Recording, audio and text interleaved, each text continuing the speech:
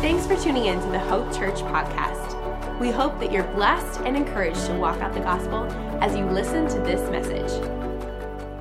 Turn to somebody and say, "You're looking good."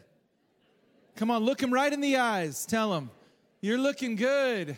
Some of you are like, "I'm not doing it. I'm not doing it." You know, I don't know what it is. There's something about this day that I just feel like we need to lift up a shout of victory and a shout of praise. Can we do it together? Come on. Come on, just lift up your praise to God. Yeah. Praise the Lord.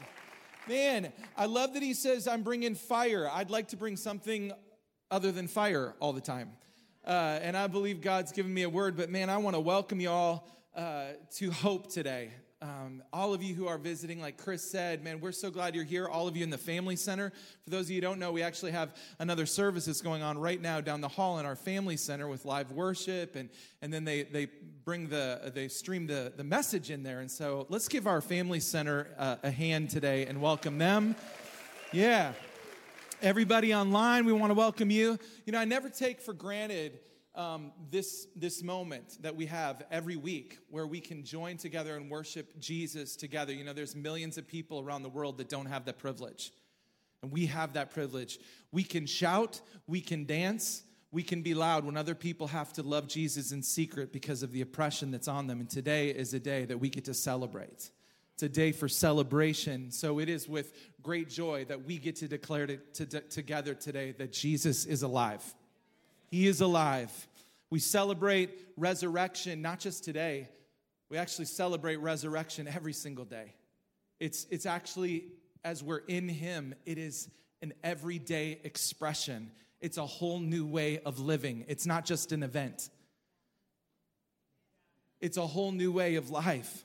And we're here today, and we have hope today because the tomb is empty and Jesus is alive. Yes, it's the good news of the gospel. So we're going to focus. I'm going to just share a message about resurrection, but without the cross and without his death, there would be no resurrection. And so I love Romans 5:8. It says this, that God showed us his love for us, and that while we were yet sinners, Christ died for us. That while we were in sin, while we were actually against him, the Bible says while we were his enemies, while we were in messed up, dark places, Jesus died for us. That means that before we ever did a thing right, he chose us. He chose us when we were a mess. Have you ever been a mess? Can I see the hands? Anybody been a mess? How many are a mess right now? Okay. For you too. He chose us. He chose us. And in our mess and in our sin, he willingly laid down his life and he endured the pain. And the pain wasn't just physical, you guys. We often think of the physical pain because that was so evident, but the pain was emotional. The pain that he endured was mental. It was spiritual. It was ultimate humiliation. It was ultimate aloneness.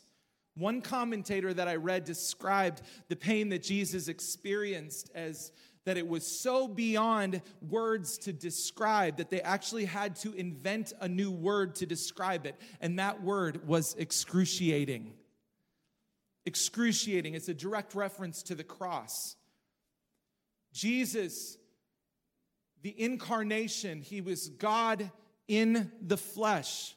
He was the Word made flesh. He was we could say, the enfleshment of God, God with flesh, came to save us from death. And rather than death for us, he chooses death for himself.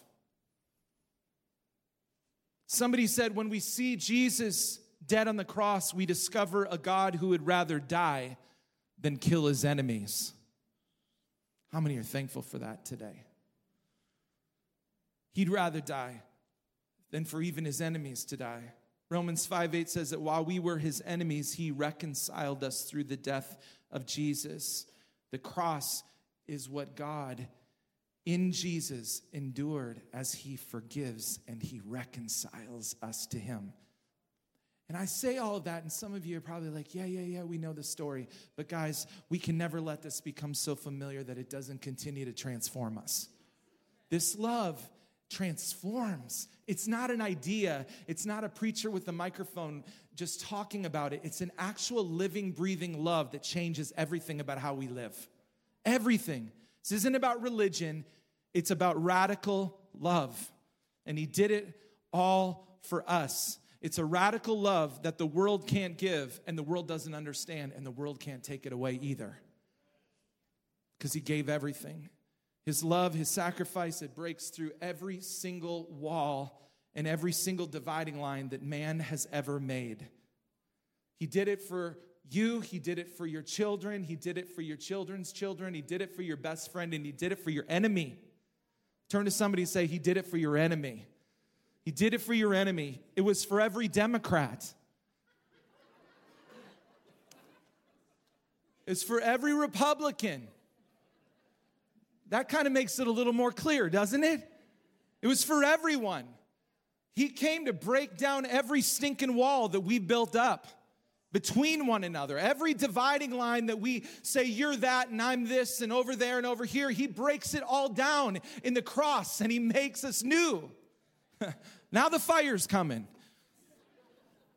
You might be here in the building today, or you might be watching online, and you might be living far from God, but I want to tell you today that God is not far from you. He is not far from you. He gave literally every single thing because he loves you and he wants you. He desires you. He's not looking for religion. He's looking for closeness with you. I love what Hebrews 12:2 says. It says this, Jesus, his example is this, that because his heart was focused on the joy of knowing that you would be his, he endured the agony of the cross, and he conquered its humiliation, and now he sits exalted at the right hand of God. This is why he did it. He endured what he endured because he was focused on, get it, the joy of knowing that you would be his. You would be his. He suffered it all because he didn't want separation and he didn't want distance. He wanted you and he wanted all of you to be his. He didn't die for us just to compartmentalize and give him little parts of us. He died for the whole thing. He died for the entirety of who we are. He took the worst things that we've ever done. He took the most awful things you've ever said, the most awful things you've ever done in your life, and he cried out, Father, forgive them. Forgive them. And it was literally nailed to the cross. There has never been a person that has ever lived so right and so perfectly and then was treated so horribly as Jesus. And our sin did this to him. And that's why today we don't pretend to be without sin. That's why in Jesus we actually don't go on sinning. Thank you for that amen down there. We turn to him in our places of weakness and we say, Jesus, I need you. And we plead his blood to cover us and to cleanse us from all unrighteousness because the cost of his blood is far too great to continue in lifestyles of sin. He bore the curse so that the power of the curse would be broken. Sin and death would be broken. And he went through excruciating pain so we could be free and live free. Don't let anybody ever tell you that you can't live wholly free. Don't let anybody tell you by their experience of not being able to that you can't live free. I want to tell you today, it's what he paid for. He paid for your freedom in every way. Come on. Dead to sin, alive to God in Christ Jesus. That's who we are in him. In Matthew chapter 27, after Jesus had been on the cross for about 6 hours, experiencing what we've just talked about, the most unimaginable pain, it says that he cried out. And he cried out these words. He cried out, "It is finished." It could also be translated, "It is accomplished. It is completed." The work that he did on the earth that he was sent to do was completed in this moment on the cross. This word finished means literally what you would write on a bill that you received when it had been settled and the stamp would be paid in full. How many like to see that on your bills? How many have ever spent too much and you're like, I don't know how I'm going to pay this? How many would love to see a stamp come and say paid in full? That's what this is. All that you owed that you would never be able to pay. He absorbed it all and he forgave it all. Your past, your sin, your pain, your sickness, your insecurity. Come on. Your anxiety, your addictions, the things that would try and torment you. He paid for it all in full, forgiven. Man, I believe, when you believe that you're forgiven, you'll actually live like you're forgiven. See, here's the thing. If we believe what I'm saying right now, it changes how we actually live. And actually, I think every one of us would jump up and start doing a little happy dance right now. Because it's the truth. It's not just words. It's a reality of him in us. But think about this. When God created the world, at the end of the sixth day of creation in Genesis, it says he finished his work. And he rested then on the seventh day, the Saturday. We could say that was like yesterday. He rested. Now you think about what we're talking about with Jesus. Now Jesus on Friday, Good Friday, the sixth day of the week, Jesus has completed his work of redeeming the world on the cross. And he cries out, "It is finished," and he breathes his last breath. He's finished the work that the Father had sent him to do. It's why we call it the finished work of the cross. He finished it. If you have your Bibles, you can open them to Matthew 27. We're going to be there, and we're going to be in John. Matthew 27, verse 51. I want to read here the account. How many believe it's important to read the testimonies of what Jesus has done? I think, there's lots of things we could say on Easter, but there's a part of me that says we got to go back and remember the story.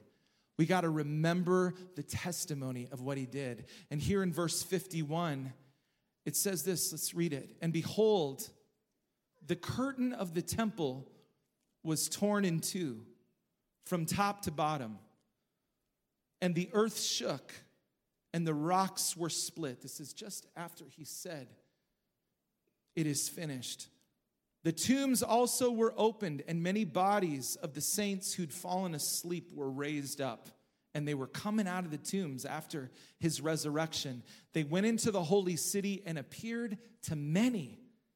When the centurion and those who were with him, keeping watch over Jesus, saw the earthquake and what took place, it says they were filled with awe and said, "Truly, this was the Son of God." How many say this was pretty wild experience? It's pretty wild. So when Jesus takes his last breath, the curtain rips in half. The earthquake happens. The tombs open up. Dead people are resurrected and they're coming out of their graves. Did these sleeping bodies wake up at the death of Jesus and wait till Easter morning to go into the city? We actually don't know exactly about that, but it certainly is a hint of what is going to come at the end of all things, at the final resurrection.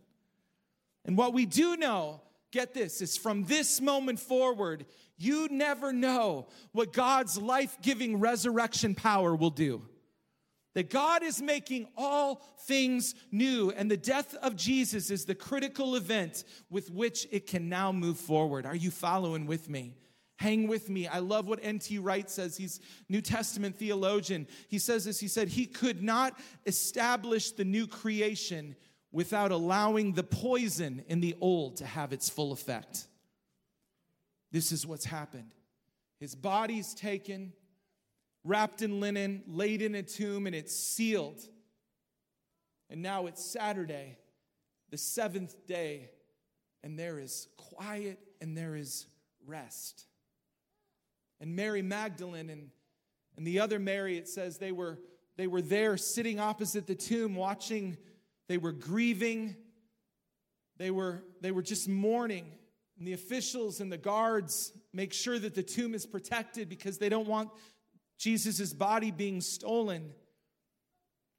And in Matthew 28, it says, on the third day, which is the first day of the week. How many are thankful for the third day? It says, now after the Sabbath, toward the dawn of the first day of the week, Mary Magdalene and the other Mary went to see the tomb. And behold, there was a great earthquake. For an angel of the Lord descended from heaven and came and rolled back the stone and sat on it. His appearance was like lightning and his clothing white as snow. For fear of him, the guards trembled and became like dead men. But the angel said to the women, I love that the men tremble and fall, but the women stand firm. Come on, ladies. Women power. Don't take that and make a meme out of it or something. But the angel said to the woman, do not be afraid, for I know that you seek Jesus who was crucified and is not here, for he has risen. For he has risen. And what we see throughout Scripture, all throughout Scripture, is that angels show up where there are significant moments of great purpose. The God who was quiet, who was silent on Friday and Saturday, is now having the last word on Sunday. And I'd like to suggest that he will continue to have the last word. That he will have the last word. No matter what is going on in the earth right now, he will have the last word.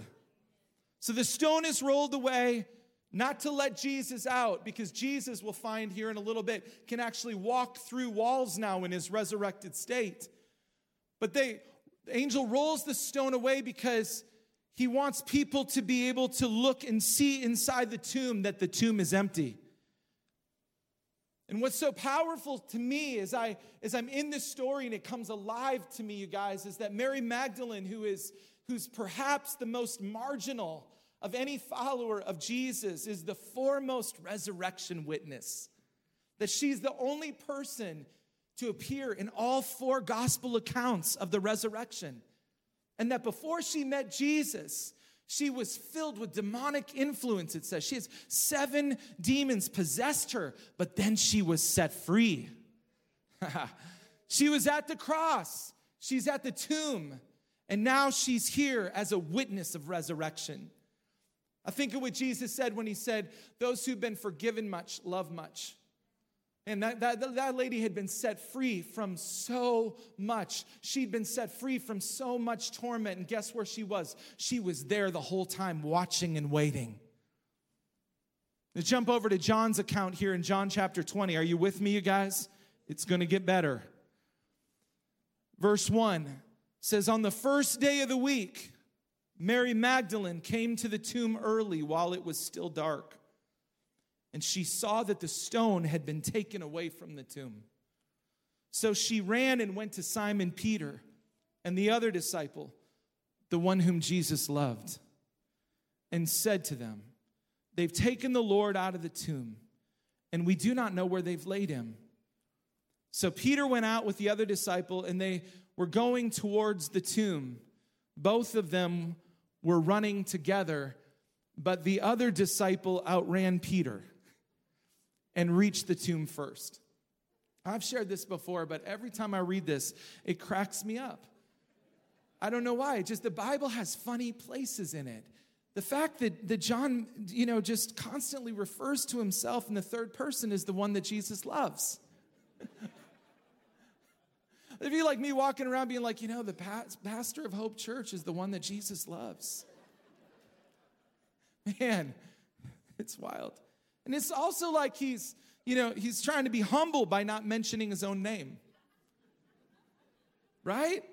And in the telling of the greatest story that has ever been told, he doesn't want us to miss the fact that he beat Pete to the tomb.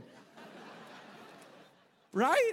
It's like, here we're talking about the resurrection of Jesus Christ.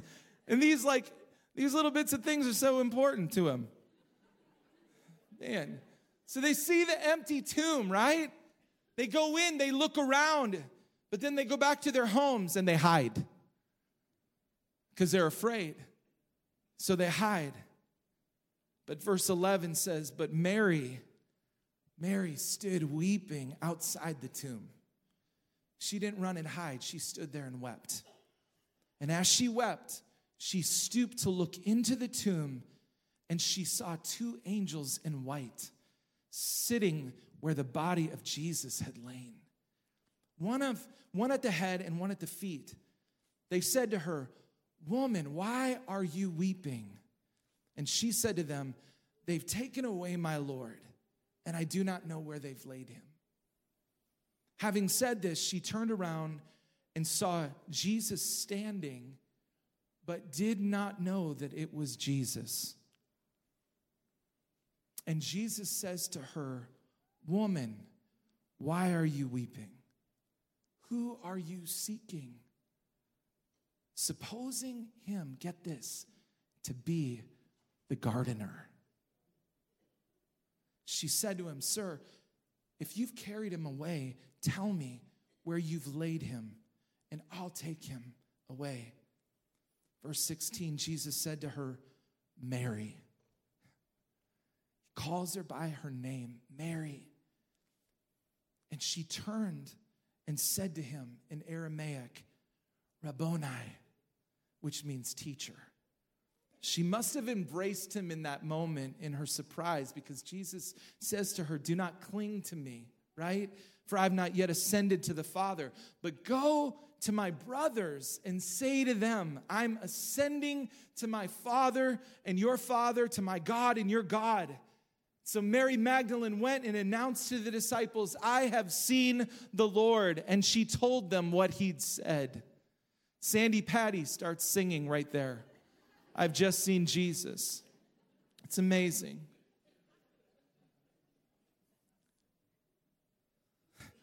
Somebody say that's so wrong over here.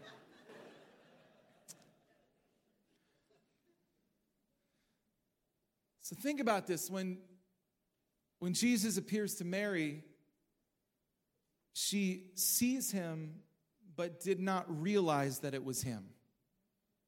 She sees him, but she doesn't realize that it's him. His resurrected body was the body he'd had before, yet it had been wholly perfected and transformed. And think about this. Mary, in her narrative in her mind that Jesus is dead and gone, because of that narrative that she has in her mind, she's looking right at him, but she can't see him. I wonder for us sometimes if, because of narratives that we have in our minds about Jesus, that we can't see him right where we are, when he's actually right there in whatever moment that we might find ourselves in. And whatever Mary's idea was of Jesus at that moment, the person standing there did not fit it. And I think that as we look through Scripture, all through the Bible, this is a central message in Scripture, is that God never fits human earthly conceptions of what he should be. The truth is, we don't find God, God finds us. How many are thankful for that? He finds us. He calls her name Mary. And when she hears her name, her eyes are opened. The truth is, salvation is never our attainment or our doing. He comes to us and wakes us out of our sleep. It's his grace and it's his gift, and it's personal and it's intimate when he calls our name. He calls our name. I just feel like today, all over the room, that maybe some of you don't even know why you're here today. Maybe somebody drug you here. Maybe you felt pressure to come. I want to tell you today, Jesus is calling your name. He's calling your name. And he often appears to us in our lives differently than he did the last time. Have you ever experienced this? Sometimes we try and put Jesus in a form or a box, like this is how I see him and this is how I encounter him. And Jesus is like, no, we're not doing that again. Because he won't be put into a box like that. Why? Because he wants us to learn to recognize his voice and his presence. He wants us to learn to recognize his voice and his presence. And so that in the midst of whatever dark place we're in whatever moment we find ourselves in the world, that we can find him because he's found us, and we can see because we're aware of his voice and we're aware of his presence. We were made for this. And he tells her not to cling to him. You think about this, she probably held on to him for dear life, squeezed him to death. Which is not surprising, since she'd been freed from so much and was experiencing such grief that in this moment she just can't help herself. But I love what Tim Keller says. He says that what Jesus is saying here could be paraphrased something like this.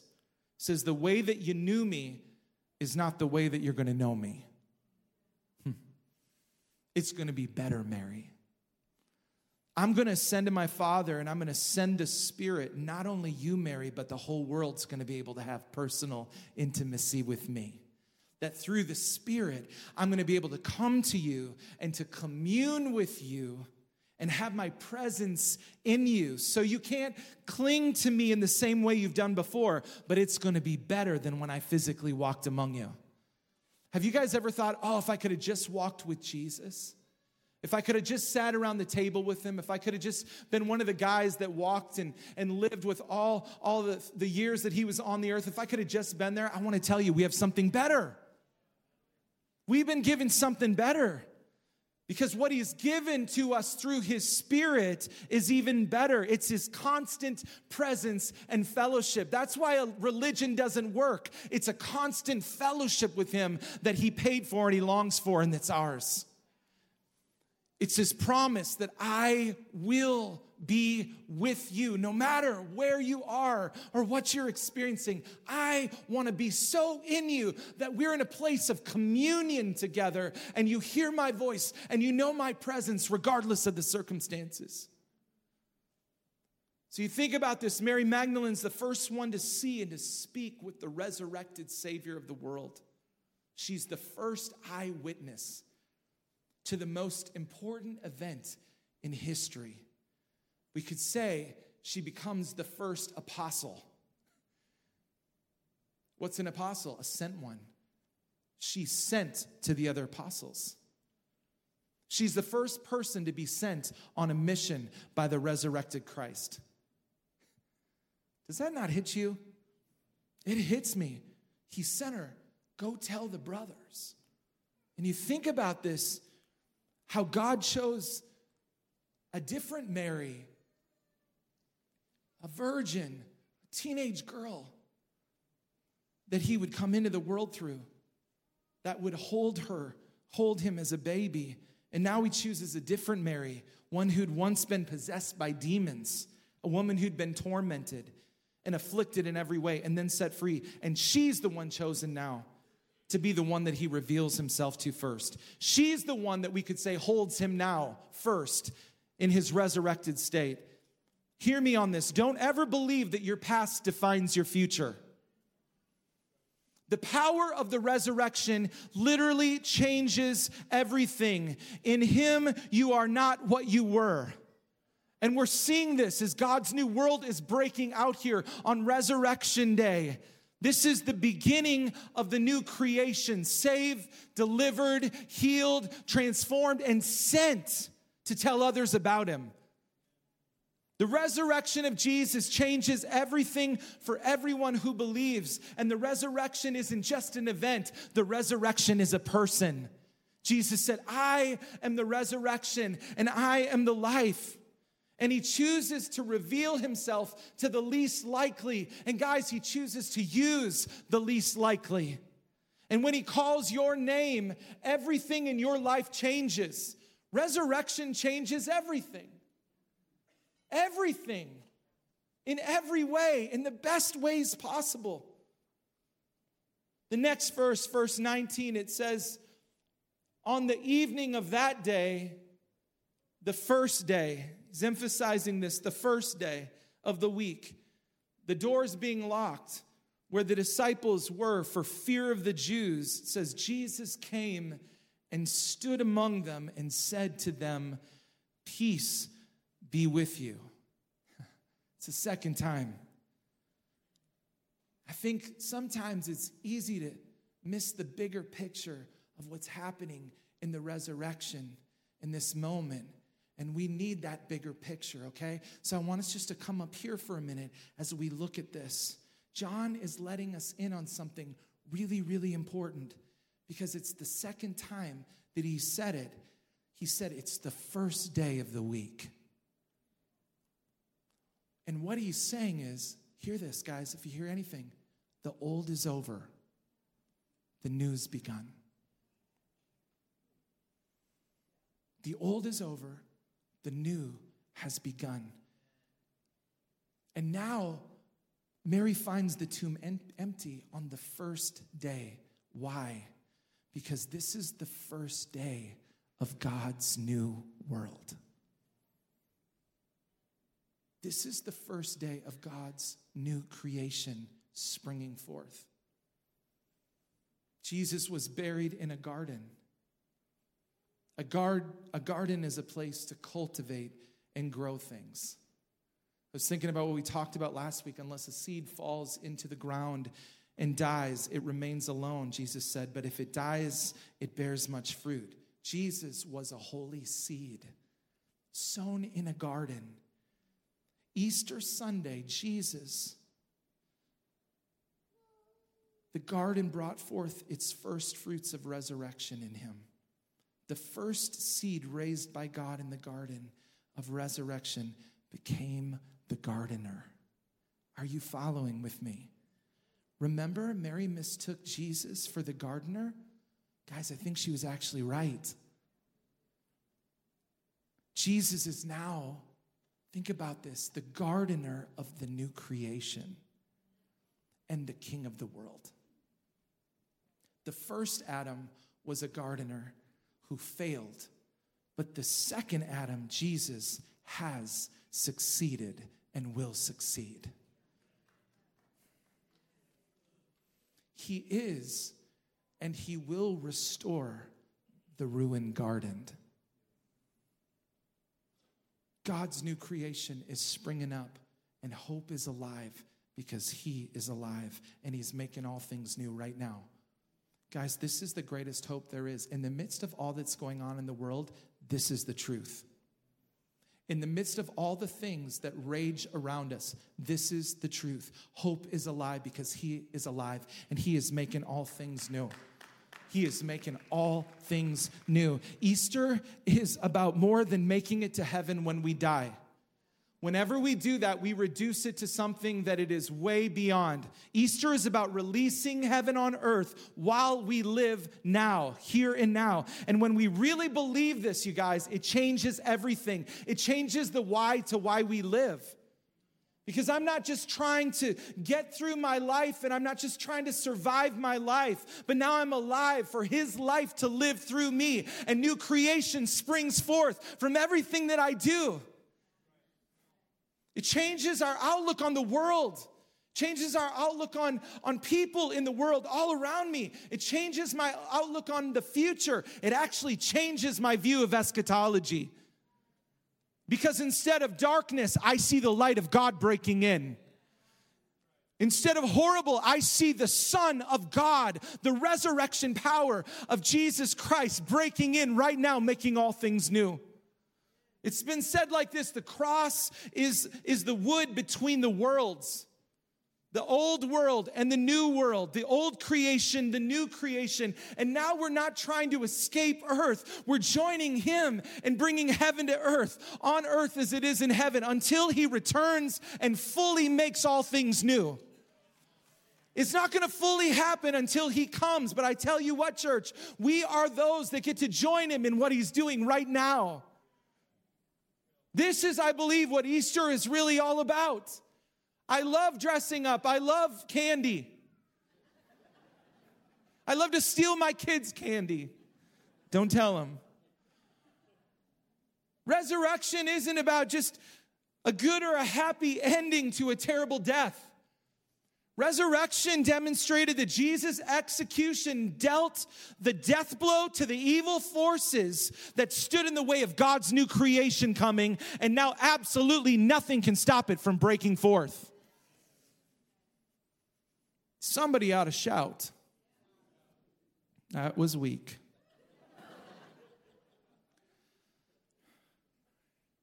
I'm trusting the Spirit of God is doing this. I can't convince anybody of anything, but I believe this so much that when this lights up in our heart, guys, we're going to change the world. He's going to change the world through us. It's not going to be our own power. It's going to be His power in us, but it's going to change because we're going to see everything differently. Sometimes we're looking at everything with such drudgery, and I tell you what, God's light is breaking in. It broke in, and if we'll wake up to this, we will be able to walk in this. Jesus appears to His disciples then while they're hiding, and He shows them His hands, He shows them His side. And in verse 21, I'm going to close with this. Charity, you can come. Jesus said to them again, "Peace be with you." Peace be with you. Because they're freaked out. Because their world feels like it's fallen apart. Nothing happened as they expected. And they're freaking out, and Jesus says, "Peace. Peace be with you." And He says this most remarkable thing. He says, "As the Father has sent me, even so I am sending you." And when He said this, it says He breathed on them and said to them, "Receive the Holy Spirit." Receive the Holy Spirit. This is quite possibly the most significant missional passage in all of Scripture. All four Gospels, they close with Jesus calling His followers to go. All four of them in different ways to go. And what we see here, guys, hear me on this, and I'm going to close in a second.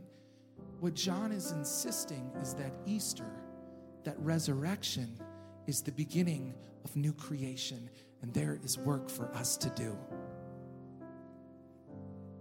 There is work for us to do. That as the Father has sent me, I'm sending you. The way He sent me, I'm sending you. So Jesus doesn't just give us new life in the sense of salvation and eternity with Him. He gives us new life because He wants to continue making everything new with us and through us. So that means tomorrow when you wake up, wherever it is that God has you in life, you get to bring Him there. You get to see the release of new creation there because you're there and He's in you. And it'll look like really significant big things, and it'll look like small things. Sometimes it's just sitting around a table with your family and bringing the heart of God to your family. Sometimes it's at your work. Sometimes it's wherever you are. Sometimes it's going to look like, man, somebody gets healed. Somebody gets set free because you laid your hands on them. Sometimes it's going to look like big things, but a lot of times it's going to look like just a word or a thing that you said that actually brought life and brought Jesus to the people that you interact with. This is what He's saying. As the Father has sent me, so I send you. And what He has now done in us, He wants to do through the church. The resurrection power of Jesus lives in you, and it wants to flow out. It's what we were singing about a little bit ago. To make all things new. Guys, I want to tell you, He wants to make things new in relationships. He wants to make things new in marriages. He wants to make things new in society. I believe He wants to make things new in government. I believe that He wants to make things new in our city in all kinds of ways. He wants to make things new and break off addiction and violence, and things change because the people of God are here.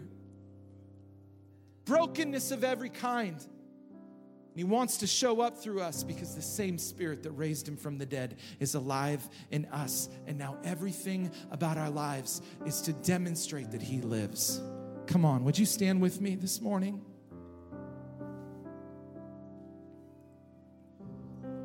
As the Father sent me, so I send you. This is your mission, should you choose to accept it. I told myself I wasn't going to do that. And then I did. And it was as cheesy as could be. I'm going to play a little video of Mission Impossible now to help you get this. Just kidding.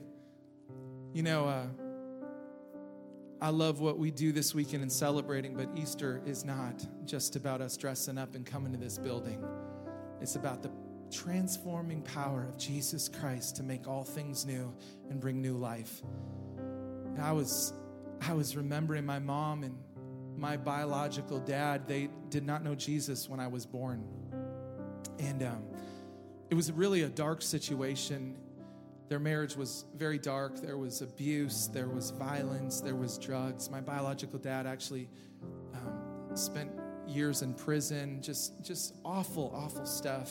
They divorced when I was a baby, and I never really knew him. So it was just my mom and I. And one day, my mom and I were driving down driving down the road in this little car. We had a Champ. Do you remember those? This thing was little. I thought it was awesome. It had no air conditioning. I mean, it was like the bare bones car. Driving down the road in this little Champ, and my mom sees a sign on the road that says New Life. And it's this church. It's this big church. And she says, Josh, we need a new life. She'd come to the end of her rope. She knew that she couldn't go on as she was.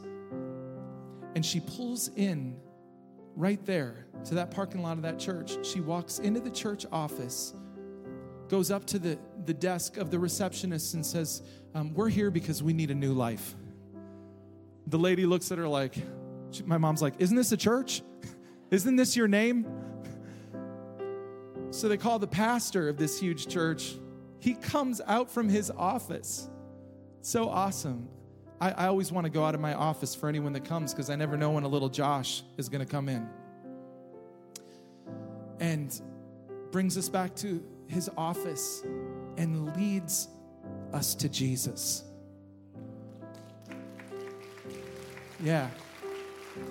Not only that, he gave me a free tuition to their Christian academy there for kindergarten.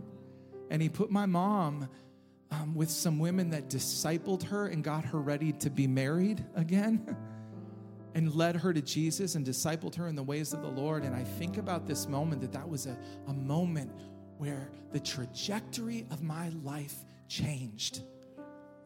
That my life could have been so many other things, but in that moment, 40 years ago, I'm 46, 40 years ago, he called my mom's name. And we turned into that parking lot, and we were never the same because of that moment. And I tell you, 40 years later, I have tasted and I have seen that the Lord is good. I have encountered him. He has transformed my life. I used to think I didn't have a testimony because I grew up in the ways of God. But when I think back to what I could have been because of what I was born into, I realize Jesus Christ is real. This new life, this new creation is real. It's not perfect. It's difficult. There are difficult seasons, but on the inside of me, I am not the same, and I'm becoming more and more like him. I want to invite our ministry team to come down just as quick as you can. And I just want to ask in this room this morning, I just think the most wonderful thing that could ever happen today is that somebody today would just say yes to Jesus. Can I hear an amen on that? And if you're here today and you'd say, Josh, I don't know the Lord, or maybe you've been far from the Lord. Maybe you've not been walking with the Lord. And you'd say, Josh, I've come today. I don't even know why I'm here, but I want him. I feel him drawing me, and I want peace with God. I don't want to leave today without being forgiven. And you'd say, I want him. I want to get right with him. If you're here today and that's you, I want to ask you to do something really bold, and I want to ask you just to raise your hand right now.